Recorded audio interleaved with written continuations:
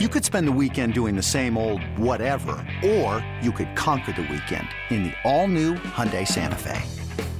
Visit HyundaiUSA.com for more details. Hyundai, there's joy in every journey. For all things KC, for everything Chiefs. It's always game day in Kansas City. Now, here's your host, Kayla Knierim and Cody Tapp. Hey there, everybody. Welcome to It's Always Game Day in Kansas City on this Wednesday. I am your host, Kayla Knierim. Joining me is my co-host, Cody Tapp and Nick Schwert. By the way, make sure you subscribe, rate, and review wherever you get your podcast. We are gearing up for Sunday, the AFC Championship game. Guys, we have an update on Mahomes' ankle. What percent of Mahomes' normal self do you think the Chiefs will get on Sunday? Okay, so like 90% of normal Mahomes, but with 40% of the mobility? 50% of the mobility? Am I allowed to say that? I think he'll be less mobile, but he'll still be unstoppable for the most part. I mean, I know that the ankle, they're saying it's a high ankle sprain. We know that now all we're working is vaguity. We know last night he was spotted at a gym working out with a blurry photo with his guy with ankle weights on, right? So we know that he's doing stuff. We know that Andy has continuously pretty much said he's going to play. He was on the Tom Brady podcast with Jim Gray, and he got asked about it again. And he's like, what are you going to do to make sure he'll be okay? And he's like, I'll ask the offensive line to do that. Like, he makes it pretty clear. He never once says, what if Mahomes doesn't play? He consistently makes it sound like he's going to. So I think you're going to get a 90-95% Mahomes, to the point that I'm not going to let that be the excuse for why they lose. Like, he's hurt. He's limited. Sometimes you have to win games, even if you're not 100%. That applies for every player across the board, even if it's quarterback. I think that's a little optimistic. And That's a Kayla answer, Cody. That is a Kayla answer. And you're not Kayla. I can be optimistic, though. Come on, let me be. That's what I'm thinking. But don't you think that saying 80% would be optimistic? 95% feels like unrealistic. Like, you saw how that looked in real time. And yes, it can always look worse in real time than it is in actuality. But even watching him the rest of the game, even when he was being effective, when he threw the jump pass touchdown to MVS in the back of the end zone, but he gets knocked down. And he basically had to be carried off the field. And I think adrenaline can carry you through those games the same way it can carry you through large portions of the game versus Cincinnati. Like, he's going to come out of that tunnel and hear that stadium erupt. And even for early portions of that game, I don't think we're going to notice a tangible effect that ankle injury has on his game. But as the game wears on, he maybe gets hit a few times, and he's been running on that thing for 2 hours, 3 hours. It's tough for me to imagine a 95% Mahomes. Now, maybe 80% is still good enough to win, but if we're just trying to answer this question of how close to 100% is he going to be? I mean, that's a high ankle sprain, man. Those things can put guys out for weeks. Those are not quick recovery type injuries. And I don't have any concerns about him being able to play, but I don't feel like I'm being a pessimist by saying 80%, am I?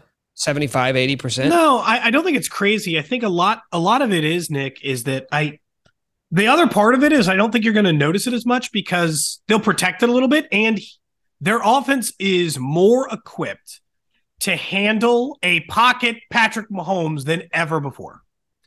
He doesn't have to do all that. They have a million weapons to throw it to. In the second half of that game, when he's playing on that ankle, right, and he's effective, he's like 12 of 17 for 120 yards and a touchdown, no picks. They go on scoring drives. That's because he only suffered a single quarterback hit in the entire second half. I think they have guys that can protect it a little bit. The only times I think that you'll like actively notice it is what we saw in the first half of that last one, which is there was like a 7 yards, like that's a first down. If Mahomes can run, that's a first down, and he just runs and he gets it. And instead, he had to throw it. So it could still cause some problems, but I don't think that you're going to see it all the time. I just think that there's a good chance. Like, I know this sounds like one of those things that people just say, but I honestly believe he's like a medical marvel. Like, I think he heals faster than me. He heals faster than you. He heals faster than most professional athletes. He's going to have a team of people helping him heal faster. before we get to Sunday. That one day might end up making a good difference for him. The Saturday game instead of the Sunday too. Well, and when Nick said most guys, I don't think Mahomes is most guys. As we've seen time after time after time, he is not human. Yes, we saw him wobbling around on Saturday, but just the fact that he is such a competitor, I think that he's just going to be running on adrenaline. If he's in pain, I don't know that if it's even going to show. Will he be 100%? Obviously not. But I feel very confident in him going out there and putting on a show on Sunday. Still, even being down an ankle. It's weird because when you say he's not human, like my instinct is to say, well, come on, this is football. He's a quarterback. These guys get hit. They all get injured. Like every great quarterback has suffered some sort of season-ending injury. Tom Brady, Peyton Manning, Aaron Rodgers. The list is extensive and it includes everyone ever. And Mahomes hasn't had that yet, even though there have been a couple scares along the way, right? There have been a couple times where go back to the Broncos game where his kneecap is on the side of his leg and you say, okay, well, might be out for a while. Would he come back 3 weeks later? Yep. He had an ankle sprain, which Andy Reid said yesterday, back in 2019, first week of the season. He said he had an ankle sprain that was worse than this one. And he came out the next week against the Raiders and threw for 4 touchdowns. So even though you say he's not human, and I'm kind of like, well, come on. He can bleed just like everyone else. There's part of me that says, okay, maybe there is something weird about him. And I don't know what it is. Like I don't know if it's just genetics and he was blessed with mobility or flexibility that guys don't have. Seriously? That's what you think it is? That's what his trainer says it is. Look, I'm not going to say he called him the most flexible person, the most flexible athlete he has ever worked with in his training career. Now, look, I don't know what does that mean? The tops or whatever the hell that means. Does that mean like he can pull his like foot behind his head? Is that does he do yoga? Proprioceptors are boundaries set, our tissue extensibility and activity affect joint mobility and stability in movement. He both trains for and has an exceptional ability to do so. Look, I know that people were joking when they said Brett Favre's ligament stretched further, but I do think that you can train to be better equipped for this. And for whatever reason, his just genetic ability / desire to train his body to do that has given him this ability. Nick, you're right. There might still be some massive injury in Mahomes' career that gets him, but this isn't the one. That ankle injury, you're not even telling the whole story. So it was bad, and he said it was worse than the other one. Then he re-aggravated when it got stomped on in a game in week 5, in which he still didn't leave the game and played week 6. So it's like it never even stopped him from playing. Like it's like he's gonna play in this game. I think that seems fairly obvious. Like at this point, we'd all be stunned, right? I keep wondering why that line movement keeps going because like I feel like Mahomes is playing. I'm with Cody. I'm giving it like a 90%, and I'm factoring in that adrenaline's going to make up the 10%. We saw a high ankle sprain in one of the Sunday games, and the guy got carted off the field. Mahomes goes back into the game and plays. Real quickly, the high ankle sprain, that's the same injury that Mac Jones died from. You remember on the field? Like, I think he might have died. Based on the way he got carried off. His arms are back like this, and you're like, oh my God, did Mac Jones break every bone in his body? No, it was a high ankle sprain. Mahomes just played the rest of the game like a normal person. Warrior. Oh, no, Warrior. No. Not like a normal person. Yeah, sorry. Someone even tweeted, is Hurt Mahomes still better than most regular QBs? And the answer is yes. Obviously. That's an easy one. Obviously. Well, follow up to that, you guys. What do you think the Bengals defense will do to try to exploit that ankle injury? Well, the early part is I think they'll blitz a lot. I think they're going to try to get some hits on that thing. Like, I know that sounds dirty, but the game's the game. And if I were them, I'd be trying to get some hits on the quarterback. Even if it costs us a little bit early, like, find out how good that thing really feels. But most importantly, I think they'll dare him to run. I think that they will give him the running lanes that other teams avoid or try to avoid giving him because he's so damn dangerous on his legs, and they won't care. They'll just give it up. They'll give him every opportunity to say, go for it. Run a couple more feet. See where that gets you. Those two things are the things that I think stand out the most. They'll back up. They'll only blitz 4. They'll give him all the time in the pocket to work because they'll assume in the early going that if on those spots where he would normally run, he can't, they'll try to tempt him into it just to see where the leg is. Yeah, I think that's just it. I think that's why the blitz is important. Even if you don't get home, or even if you give up a few plays in the passing game, that's a risk you have to take if you're the Bengals, knowing that he might be a hit or two away from either being out of the game or really impacting his ability to make plays downfield. But that's the big part, Cody, is get him out, make him run. But I think the Chiefs, and Andy Reid talked about this on Monday when somebody asked him at his press conference, how do you game plan for all the different things that the Bengals might try to do against you guys defensively, knowing that Mahomes is injured now? And he said, you can't chase like 4 or 5 different potential strategies. Like, you have to go into the game plan saying, like, this is how we hope to play. If it doesn't work out this way, then we'll adjust on the fly. But you can't go in with plan A, B, C, D, E. That's just impossible. It's unrealistic. Sure. I would imagine what plan A is going to be is get the ball out quickly. Like, they are going to expect the Bengals, because that's what the Jaguars did too. Once Mahomes came back into that game, the Jags were blitzing a ton, and those were some of the bigger plays for the Chiefs passing game. But I'd imagine that's going to be the MO, is we know that Mahomes is still Mahomes and he can do incredible things. But the reality is, if he's less than 100% and he doesn't have that mobility, then we need to create a game plan that revolves around that fact, which to me would be quick passing game, right? The underneath stuff that the Chiefs have been really good about, whether it's Jerick McKinnon, Travis Kelce, Juju, Kadarius Toney.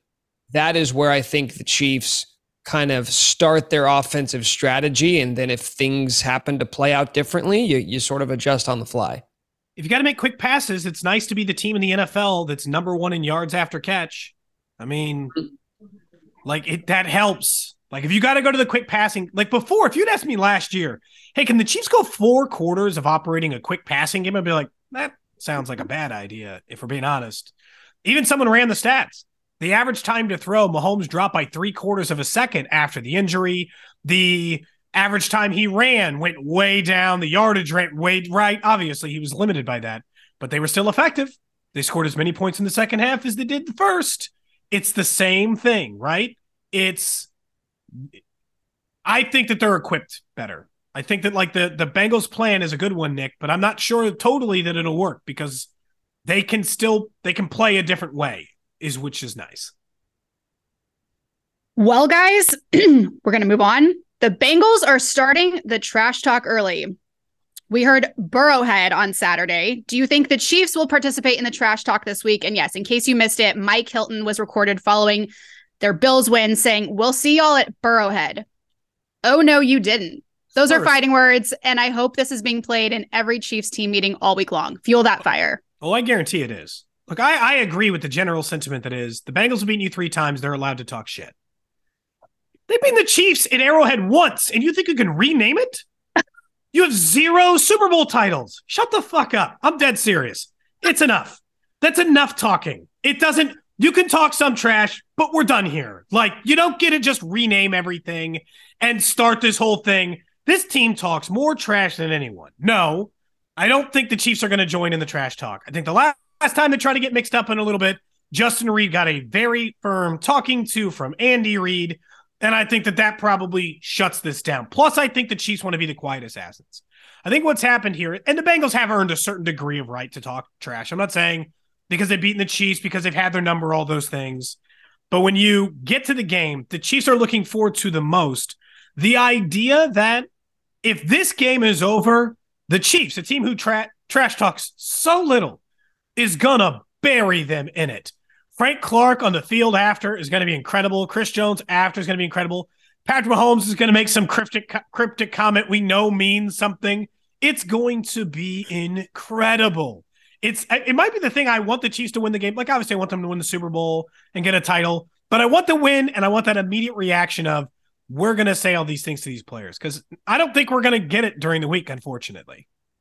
Yeah, that's just it, because that's what they like to do. Specifically, Mahomes and Kelce have been really great about this, about not engaging in it leading up to the game. It doesn't matter, regular season, postseason. Whenever there's somebody on the other side who's talking smack, they'll always wait till after the game. And if they get asked about it at the press conference or on the field, they've got an answer prepared.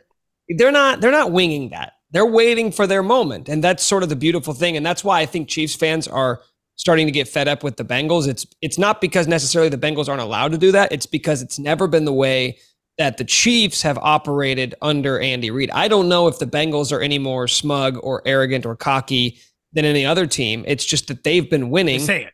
They've been having unprecedented success against you, and they're doing things that your organization, at least in this current era of this organization, has never done. Like Mahomes doesn't take shots before games. I think some of it, Nick, might be that they haven't lost yet. And I know you're like, but they lost the Super Bowl. And you're like, not really. They've only had 2 years as the roster is currently constructed where, like, it was a healthy Burrow. It was Jamar Chase. It's everyone together. And they haven't really, the same way Mahomes now talks, like Mahomes talks introspectively about this now. He'll say, I probably would have appreciated that Super Bowl win and that MVP a lot differently now than I did then. Then I just thought that's what you do. That's what you do, right? You just go to every AFC title game. You just go to every Super Bowl. That's how Cincinnati's feeling right now. They're outwardly saying it, but that is how they're feeling. They're feeling like we just do this every year. We got Joe Burrow. We go to the AFC title game every year. I'm like, the Chiefs have been there 5 years in a row, and even they don't talk about going to the AFC title game with that amount of confidence. And I think it's because they've suffered, unfortunately, a couple of AFC title game losses and a Super Bowl loss. So they know that feeling. And I think Cincinnati was just riding on free money last year, and they've won every game since Halloween this year. So they feel like they're an unstoppable juggernaut. Cody, I'm a big sample size guy. And so usually I use it to try and argue against you. I'm actually going to use it to help support your case in this regard, because every team uses different identity. And the Chiefs' identity is sort of just quiet, head down, nose to the grindstone, go about your business, don't attract a lot of attention to yourself. The Bengals have taken the opposite approach, and Zach Taylor's chief amongst it. He was at the press conference after the game on Sunday talking about how he's, sarcastically, I'm so sorry that our players keep ruining everyone's plans. I know that's just so tough for everybody who made travel plans. And like, he is sort of in on this identity. And even if you don't like it, you have to give them, it works for them. For whatever reason, this whole us against the world, everybody doubts us, nobody loves us, that has worked to their benefit. So I'm not really criticizing it. The problem is, like you said, Cody, they've only beaten the Chiefs once at Arrowhead, and they've only beaten the Chiefs 3 times. And I know it seems like a lot for Chiefs fans to lose to the same team 3 times in what is effectively a calendar year, but 3 games is such a small sample size. And I'm sorry, it is not reliable information on who the better team is. It's not, especially when you look at how those games have sort of panned out. Like, all very close. In 2 of them, the Chiefs blew double-digit leads, and all 3 of them, they blew leads in the second half.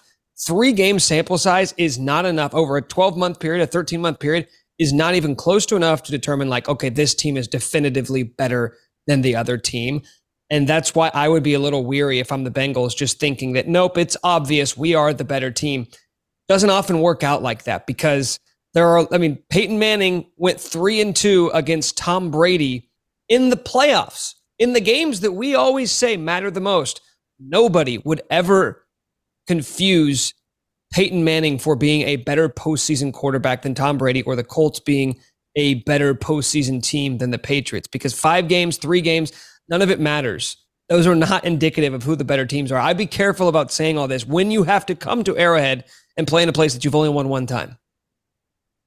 I love it. Run your mouth. As long as the Chiefs don't say a word, shut them up on the field. That's all I care about. And I love it when the other team is in this position and then we show up on Sunday and embarrass them. Famously likes to exploit these things, like counting to 10 and saying like, he in particularly is regularly motivated by this notion. And then on top of it, all week, he's going to have to hear about how he can't be regular Patrick Mahomes with the ankle. He's going to be at like level 10 of Mahomes' encouragement to play even better. And I can't wait for it. I mean, look what the Raiders did, and we haven't let them forget it. True. They've beaten them every single time since they took that victory lap. We love sweet revenge. By the way, I know people are always like, hey, the Chiefs talk trash about the Raiders. I'm like, yeah, the little brother stuff. They're not even in the playoffs. They're allowed to talk trash about them. They beat them every year. Like the Bengals, you're right, Nick. It's a little bit of a small sample size. They own them. They get a certain degree of it. There's no doubt. Feels like they're taking it to a slightly higher level. Okay, guys. Frank Clark had 1 sack versus Jacksonville. He's now tied for 4th all-time with Reggie White with 12 career playoff sacks. Let's discuss. Hall of Fame, right? Let's start there. Okay, so I looked at the rest of the list of top 10 NFL playoff sack guys ever. The other 9 are Hall of Famers. So or will be Hall of Famers, right? Or will be. Yeah, some are like they're not yet, but like I'm pretty sure Clay Matthews is going to get in or whatever, right? If he's not in already. The rest of them are either Hall of Famers or will for sure be Hall of Famers. Can we go through the list really quick? Because it's a who's who of prolific pass rushers. Number 1 is Willie McGinnis with New England. Bruce Smith, Hall of Fame. Terrell Suggs will be in the Hall of Fame. Frank Clark is tied with Reggie White. Reggie White, obviously in the Hall of Fame. Dwight Freeney will be. Charles Haley is. James Harrison will be. Clay Matthews on the border. Lamar Woodley on the border. Yeah, on the border. He'll get the votes. I don't think he'll get a vote. And then right below him, by the way, Von Miller, Hall of Famer, Richard Dent, who will be whatever. And by the way, all of those guys, like Willie McGinnis played for he played for 15 years, I think. Bruce Smith played for 18 years. Terrell Suggs played for 16 years. Frank Clark has done it in 7 seasons as a pro, but I think he only had 2 or 3 to his name before he got to Kansas City. So this has basically all been within a 4-year span since he joined the Chiefs. I think I had kind of not counted out. I was just like, Frank Clark's a rotational defensive end who can get some sacks, and that's nice. He's their 3rd best pass rusher. Chris Jones is their best. Karlaftis is their 2nd best, and Frank Clark can get some pressure. Neat. That's just like I just kind of like settled into, I'm good there. And then before the game, he told both Nate Taylor, who wrote about it in his piece at The Athletic, he told James Palmer of NFL Network, a storm's coming. Like, I'm coming. And you're like, okay, fine, man. I guess. And then he goes out and he has that performance, and you're like, good God, he was serious. Because not just a sack, he had the other one, which he wrecked an entire drive. Well, they didn't play great the whole game. It was a tackle for loss, but they didn't rule it a sack because I think at that point Lawrence was running. Yeah, it was behind the line of scrimmage, and you easily could have considered that a sack as well. On the drive he got the sack, he got a tripping penalty called against him because he was getting ready to destroy the quarterback. He also hit it. He made a tackle behind the line of scrimmage on a running back, and he got pressure on the first play after the penalty, and then got a sack. So he ruined a drive single-handedly, and he played really well in the game outside of that. I was not planning on Nick, I don't think I was ever planning on playoff Frank being a thing again. Kayla, I thought, all right, we had it for that 1 year. It was cool. Then we said, it's going to come back the second year, and it didn't. We're like, okay, we're done here. And then the third year, you're like, okay, it's not, they don't get sacks. He's not playoff Frank anymore. Apparently, it still exists. So I apologize to Frank Clark. I didn't realize playoff Frank was still a thing, but it apparently very much is. What brings out playoff Frank? I do think, I'll tell you what, I do think there are a lot of guys in the NFL, and you can only do this when you have the luxury of being on a really good team. And Frank Clark has basically been on a postseason team every year of his career. Even in the 3 years he was in Seattle, that was a playoff team every year with Russell Wilson. I think when you do that long enough, you maybe come to just understand that you get the luxury of playing in the postseason, so you don't have to play hard for 17 weeks during the regular season. Now, I'm sure coaches would tell him like, hey, like we kind of would love it if you'd bring the same intensity all year long. But I think there is a level of heightened focus when you get to the postseason. And there's a level of going through the regular season saying, nah, I don't need to do all this right now because I'm going to come through big when it matters the most. I think to add on to that, when you get to the postseason, you're playing a lot of times the best offenses, great schemers, great offensive lines. You're going to attribute a lot of your attention to the best player on the other defense. And that's always been Chris Jones. And I think he has benefited from playing next to Chris Jones. And he, like, unlike some other guys, you can see this happen around the rest of the NFL. Oh, we're going to account for this one guy and you don't have another dude who can beat us. Frank Clark is good enough to beat you if you sort of leave him on an island. He's only 29 years old. I feel like because of the injury history and the fact that he hasn't been super productive during the regular season, we make Frank Clark out to be older than he is. He's really young for that position. Like, guys play well into their mid-30s at a relatively high level. And I guess it's when you see him do it, it's not surprising anymore. Beforehand, you'd say, I would be surprised if we ever see that Frank Clark again. But then you just see him do it for one day or one game, and you go, oh, okay. Yeah, I guess it's not all that surprising after all. Frank Clark. That's a good point about him having more opportunities to get sacks in the postseason. Yeah, I mean, Chris Jones helps it. Nick's right. He does. But Karlaftis helps it too. Like in that same piece I was talking about with Nate Taylor, in reading it, it's like Frank Clark's job this year was stay healthy, make Karlaftis better. And then playoff Frank we'll just turn the switch on and it's cool. And apparently he's capable of doing that, right? He can just be like, okay, sounds good. He knows that the playoffs are where you make your money. That's where you're going to do it. And I think Joe Cullen had done a really good job, the Chiefs defensive line coach, of convincing him he doesn't have to stat chase in the regular season anymore. Like, dude, it's fine. Get some pressure and let Chris Jones fall on the guy. And then if we get into the playoffs and they decide they're not going to let Chris Jones fall on this guy anymore, your turn. Chris Jones will do all the pressure stuff, and then you get a fall on him instead. Like, it's been a really good dynamic. When you toss in a third guy who can get pressure, the leading sack guy for the Bengals this year had 8.5 sacks. George Karlaftis finished with 2/3 of that, and he didn't come on till later in the season. The Chiefs might have 3 of the best 4 pass rushers in the game on Sunday. That makes a huge difference. Well, speaking of Chris Jones, do we care less about his postseason sacks if Frank is the one going off? Sure. I think I might. Well, I care about the Chris Jones sacks, but I cared about him because I thought that was the only way they were going to get him for a long time. So last year when you're like, Chris Jones, man, you got to take down Joe Burrow, you got to get a sack. Well, they were the 3rd worst sack team in the NFL.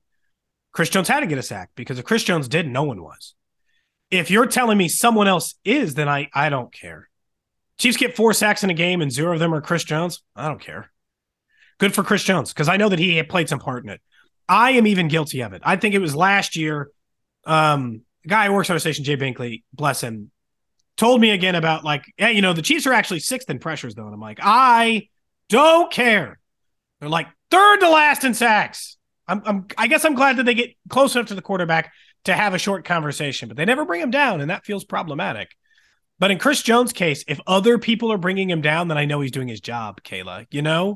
I get less worried about he's because he had an impact on that last game. I know he didn't have a sack, but he had an impact. That's why I care less about Chris Jones. It doesn't mean as much if somebody else is getting him. Yeah, because I refuse to believe after the season that Chris Jones just had, maybe it's easier to go down this road if he has a 6 or 7 sack season and then doesn't get any sacks in the postseason as well. But if he goes through a season like he just had with, 16.5 sacks, 16 sacks? 15.5. Should have been 16.5, but he said mean words to a quarterback. Yeah, that's right. Right. And he had the roughing the passer penalty. So actually, 2 more. He is a top 3 pass rusher in the NFL. I refuse to believe that, he just can't do it in the postseason. No. He just did it for 17 weeks.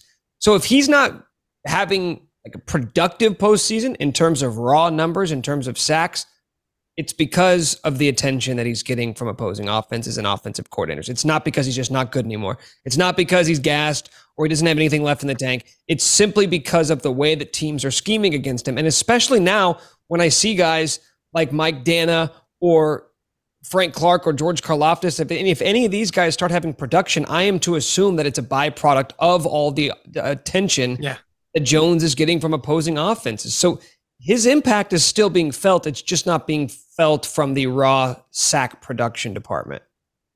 Well, guys, the Bengals are now officially betting favorites on Sunday. How do we feel about everyone betting against the Chiefs? Personally, I like it because it's going to make winning that much better. Well, and it's we like them to be motivated, and they're motivated by the idea that they are now Vegas underdogs. So Bengals will still claim they're the underdog, right? They're going to Arrowhead, all that. The thing that scares me a little bit about it is, does Vegas know something about the ankle injury I don't? Because from just a betting perspective, it is illogical, right? Normally, Vegas trends would tell you this is a 3-point Chiefs are a favorite, and they went from a 2.5-point favorite to a 2.5-point underdog in 48 hours. But from a Chiefs, or if you want to bet on the Chiefs, if you listen to this podcast, you're like, I'm betting on the Chiefs. Wait, you might get another half point. You might get another point. Who cares? Take your chances because the Chiefs have just as good of a chance to beat Cincinnati as Cincinnati does the Chiefs. And the fact that now they can say we're the underdog is good. The Chiefs so rarely get that opportunity to actually claim we're an underdog. And at least because Vegas has said so, they can sit in a locker room and say that. Yeah, I think I wouldn't be surprised at this point with how quickly the line is moving. I wouldn't be surprised if this thing gets up to 2 or 2.5. I mean, it's Wednesday. Like, there's a lot of time left between now and this game, and I don't know if it has as much to do with Mahomes' injury that might be worth a point or a point and a half, as much as it does that the Bengals are the trendy team now. And that is how people bet. People bet emotionally. They saw the way the Bengals just dismantled the team that maybe they thought were the Super Bowl favorites, right? You could have went into last weekend thinking that the Bills were the best team in the NFL, and Cincinnati pantsed them on their home field when they felt like a team of destiny. We are reactionary people, and we are reactionary bettors. A lot of people pay attention to what just happened and make decisions based off that. And then you look at the history between the two teams. Like, it makes sense that everybody would be all over Cincinnati. I found myself at times over the last 48 hours saying, okay, how are the Chiefs going to beat this team? Look at what they just did to Buffalo. Look at what they've done to you. Look at what they did to you in the AFC Championship game last year. But these are very evenly matched teams, and I refuse to think that Cincinnati could be like inching towards being 3 points better than Kansas City. Like, I know that it's really like I've heard a lot over the last day that, oh, well, they've got the better roster. They've got a much better roster. They may have better offensive talent. Bengals don't have a good pass rush. The Bengals don't have a good offensive line. We have a tendency to fall in love with skill position players. Who's got good receivers? Who's got a good running back? Who's got the Chiefs have the better offense and defensive line. The Chiefs are going to win in the trenches on both sides. They're going to win in the trenches on both sides, and that wins in the postseason every single year. Go back to the Tampa Bay Super Bowl. Why did the Chiefs lose that game? Was it because Tom Brady was better than Patrick Mahomes? Was it because the Buccaneers wide receivers and pass catchers were better than the Chiefs? No, it's because the Chiefs offensive line couldn't block to save their lives. I'm going to be really interested to see how that plays out on Sunday. When I look through and I like that portion of it, like where they are from a roster perspective, I absolutely think that should be playing a factor in here about why they're doing that. But it's just, when you watch these two teams play, because Nick, it is easy to be like a 1-game sample size and be whatever. They were about to lose to the Ravens. I mean, like, can I factor in the last 2 weeks? Is that okay? Can I think about, whether or not that's going to play a factor here? I think that when we're talking about it, why can't that be some version of this conversation? I just think that when you're looking at these two teams, there are things that clearly favor Kansas City. It's like we just want to pretend about that because they have Jamar Chase and T. Higgins and Tyler Boyd. Like, I get it. Like, this is the problem that people mistake. Like, hey, all three of those guys would be the number one wide receiver in Kansas City. And I'm like, you know what? You could probably make an argument between Boyd and Juju Smith-Schuster, but the other two, I wouldn't make an argument with you. But also, it's like, if we were drafting offensive skill position players, Travis Kelce might still go first. If you're Cincinnati, you probably say the answer is Jamar Chase. If you're Kansas City, you probably say the answer is Travis Kelce, who's been one of the most consistent weapons in NFL history, and he's been one of the best playoff performers of all time.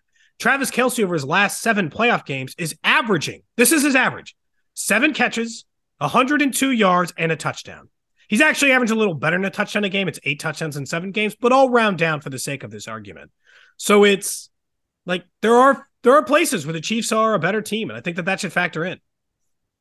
Just out of curiosity, what was the line in Bengals-Bills? Bills 5.5. Yeah. Bills are favored by 5.5. And by the way, to that point, the Chiefs were favored by 5 in this game last year. 5 or 6? 7. Started at 7. 7? I think it started at 7 and it closed at 6. Yeah. Started at a full touchdown. They were a touchdown favorite against Cincinnati last year. These rosters are not dramatically different. Hell, Cincinnati's roster is almost identical. Well, they tried to go out and revamp the offensive line, and it didn't really work. No, it got hurt. Yeah. Kayla, I'm with you. I want this line to continue to balloon up. I don't think the Chiefs, I don't think this is bulletin board material for the Chiefs. I don't think players pay that much attention to betting lines. I think they pay more attention to like the public conversation. What are people saying online? What are people saying on TV? Things like that. So I don't think this is necessarily motivation for the team. But I guess for my own psyche, I love knowing that everybody in America is betting against you. The Chiefs aren't going to trash talk. We will. Yeah. Quick question though, guys. Does this mean that the Bengals can't play the underdog card anymore? Like they love doing? They'll still do look, just real quick. The Patriots, after winning 5 Super Bowls, once sat in a postseason and said they don't believe it. They had shirts made. They don't believe in us. And you're like, I'm sorry. What? You have 5 Super Bowl rings. You're the single greatest quarterback of all time. You don't get to play the underdog. So I think Cincinnati will try. I just don't think it should hold any weight. Kind of like what I was just saying. I don't think players pay attention to that. So the Bengals playing the underdog card doesn't have to do with the Vegas line. The Bengals playing the underdog card is everybody talks about the Chiefs. Everybody talks about Mahomes, this and that. So I don't really think they care all that much. Their underdog card is all based off of the fact that they don't think anybody's ever given them the proper respect that they deserve. Again, like, do whatever you want, because now that the Bengals are the shiny new object in the AFC, I think the Chiefs pay attention to that. Because wait until Thursday and Friday when all the talking heads start doing their predictions for this weekend's games. And I promise you this is going to happen. I promise you everybody's going to pick the Bengals. Like, America is going to pick the Bengals. And when that happens, Travis Kelce, Patrick Mahomes, all those guys will be paying attention to that. I love it. We could not be in a better position, in my opinion. Take the plus money. Thank me later. All right, you guys. We were delivered some not great news this week. And that is, we spoke too soon on Carl Sheffers. We now know he will be refereeing the Super Bowl. Does the NFL hate the Chiefs? Yes or no? I hate the NFL. Does that count? Did anyone watch any of the games that Carl Sheffers was the lead official? He's your best. Guy. Yeah. He's the best one you have. He's your king. That can't be right. No way. No way he's the best one. That doesn't even make sense. There have to be somebody better. And I get it. There's going to be some people. We've talked about like youth officiating in this. I'm not trying to pretend like it's not a hard job. He's bad at his job. But worse than that, he has clearly what seems like at this point a vendetta against the team he might be refereeing against. The Chiefs have made him cry at a stadium. Travis Kelce made fun of him. There's just like so much juice into that. It's been talked about 1,000 times. Carl Sheffers at this point must know that. I have never once on this show ever been like, I don't know about Ron Torbert, or if that's even how it, it doesn't matter. I've never even said anything about it. Everybody knows that we've said things about Sheffers. Every fan has. Everybody on social media. People in his circle must say, boy, that fan base really hates you. Look, I don't think they're clinking glasses like what was, who was it? Was that Joey Bosa complaining about that after the Chargers game? But I do think that is a bad fit, and I don't like it. I'm actively mad against the NFL for doing it. So Cody gave me a hard time on Tuesday, Kayla, because I said I think Chiefs fans should take a different approach to Carl Sheffers this time around. I think Chiefs fans should band together and kill Carl Sheffers with kindness. I was just going to say that. Kill him with kindness. I don't know. In fairness, it sounded like Kayla was agreeing with you before you said the with kindness part. So that's Kayla's not a violent person. We know that. Listen, pick him up from the airport in Phoenix, and make some signs at the game. If you see him at a restaurant, maybe pick up the tab, something like that. And then maybe he'll pay it forward and think, you know what, this is a classy bunch. These KC folks, I love the Midwestern hospitality. Let's put the past behind us. Bygones be bygones, and maybe it'll cause him to swallow his whistle a little bit more than he normally would. Because that's the thing. It's not that in those games, everything you talked about, Cody, it's not that he's not calling things against other teams. It's that he's calling a lot of phantom stuff against the Chiefs. And that's what we want to do away with. Just, I don't need you to call more penalties on the other teams. I just want you to call less bullshit on our team. Yeah, and he calls more penalties than any crew in the NFL. Just from let's say it ends up being Cincinnati and the Eagles. I don't want to watch a Super Bowl with 47 penalties. I'd like to watch something that is at least enjoyable to witness. Not holding, pass interference, holding, false start, illegal person. No, I don't want any of that. I just want to watch two teams play football. Why would you want that for your product? It's like choosing a basketball officiating crew that you know is going to call 57 penalty, like everything else is a charge. I'm not interested in that brand of basketball for the national championship. Like I want to watch good football, but it's always against the Chiefs. There's a lot of history there. So it just feels like a bummer that we might have to watch it again. Although that does mean they're in the Super Bowl. So, yeah, True. And why do I feel like even if we did do something nice, like pick up his tab, he'd pull a flag out of his back pocket and flag us for tampering? Yeah. He'd had a couple. You'd be like, hey, man, I'm going to take care of this. It'd be cool. I'll take a double jack. You're like, what the hell, man? I just said I'd take care of the regular tab. You didn't have to order a double jack. That's what someone if someone says they're taking care of the tab and you're like, can I see the reserve wine list? You're like, okay, not cool. I said I pay. I didn't say go nuts with it. That's what it feels like he'd do. Just for peace of mind, he's not on any games this weekend, right? No, he can't do back-to-back playoff rounds. So he did last week's Bills-Bengals game. So the next one he'll do is the Super Bowl.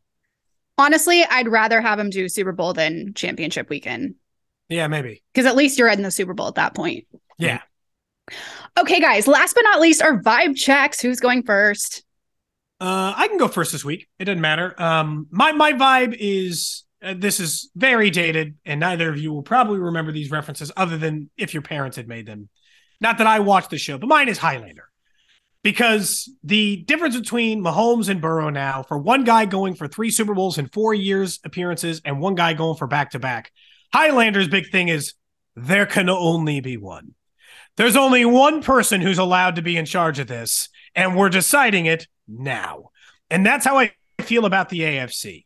I'm not going to talk about, because I don't even think if Mahomes loses this game, I'm going to talk myself into the Joe Burrow's a better quarterback than Mahomes versus he's just on a better team or he got past him twice in the playoffs like can happen with any quarterback. Eli Manning over Tom Brady, Joe Flacco over Tom Brady, guys that we would never say are better than that effective quarterback. But there can only be one AFC team who's going to say, you got to come through us. And this game is going to decide that. The Chiefs have held that ground for a long time. I don't think one loss to Cincinnati changes that last year. But I do think that if Cincinnati beats them again, the AFC road runs through Cincinnati. And so I think for mine, it's there can only be one. Do you want to go next? I like it. I don't understand the reference. You're right, but well That's done. fine. It's a very old show. You act like you're 20 years older than Nick and myself here. No, but it's like I knew it was a dated TV reference, but I still felt the need to make it. Okay. Yes, I'll go. My vibe check, guys, is we can do hard things. Not only can we do hard things, oftentimes we make them look easy or seamless. This, as we know, will undoubtedly be the Chiefs' toughest test all season with everything on the line. How can we not be jazzed out of our minds for this game? And to add some dramatics, we have a quarterback who most likely won't be playing at 100%. But let's not forget, this isn't a normal quarterback. It's an MVP quarterback who is as fiery and competitive as heck. Because I don't cuss. And if this team has showed us anything, it's that we show up in hard games and can do hard things, like 2-3 jet chip wasp on 3rd and 15, down 10 with 7:13 left on the clock in the Super Bowl, or going on to score 21 points in the fourth quarter, to Grim Reaper in 13 seconds. The list goes on. You get the point. Just do something special, Chiefs. You've done it before. I'm confident you'll do it again because we can do hard things. The end. Okay, so I think mine is sort of it's an idea, but it's sort of encapsulated by. I tried not to go movie because I always go movies, and Cody definitely always goes movies. But come on, I went book one time. But okay, I went. It sounds like somebody who's never read a book. I went book one time. It's really just a genre of movies, right? It is Kill Bill. It is John Wick. It is Django Unchained. It is every great revenge movie. But actually, you know what? I'll go with my favorite moment. It's a GIF that has sort of lived in infamy on Chiefs social media. It's actually a mashup. It's the GIF of Ryan Howard from The Office with Patrick Mahomes' face, and it's after Ryan Howard goes up to corporate, gets fired, gets arrested, gets out, comes back as a temp.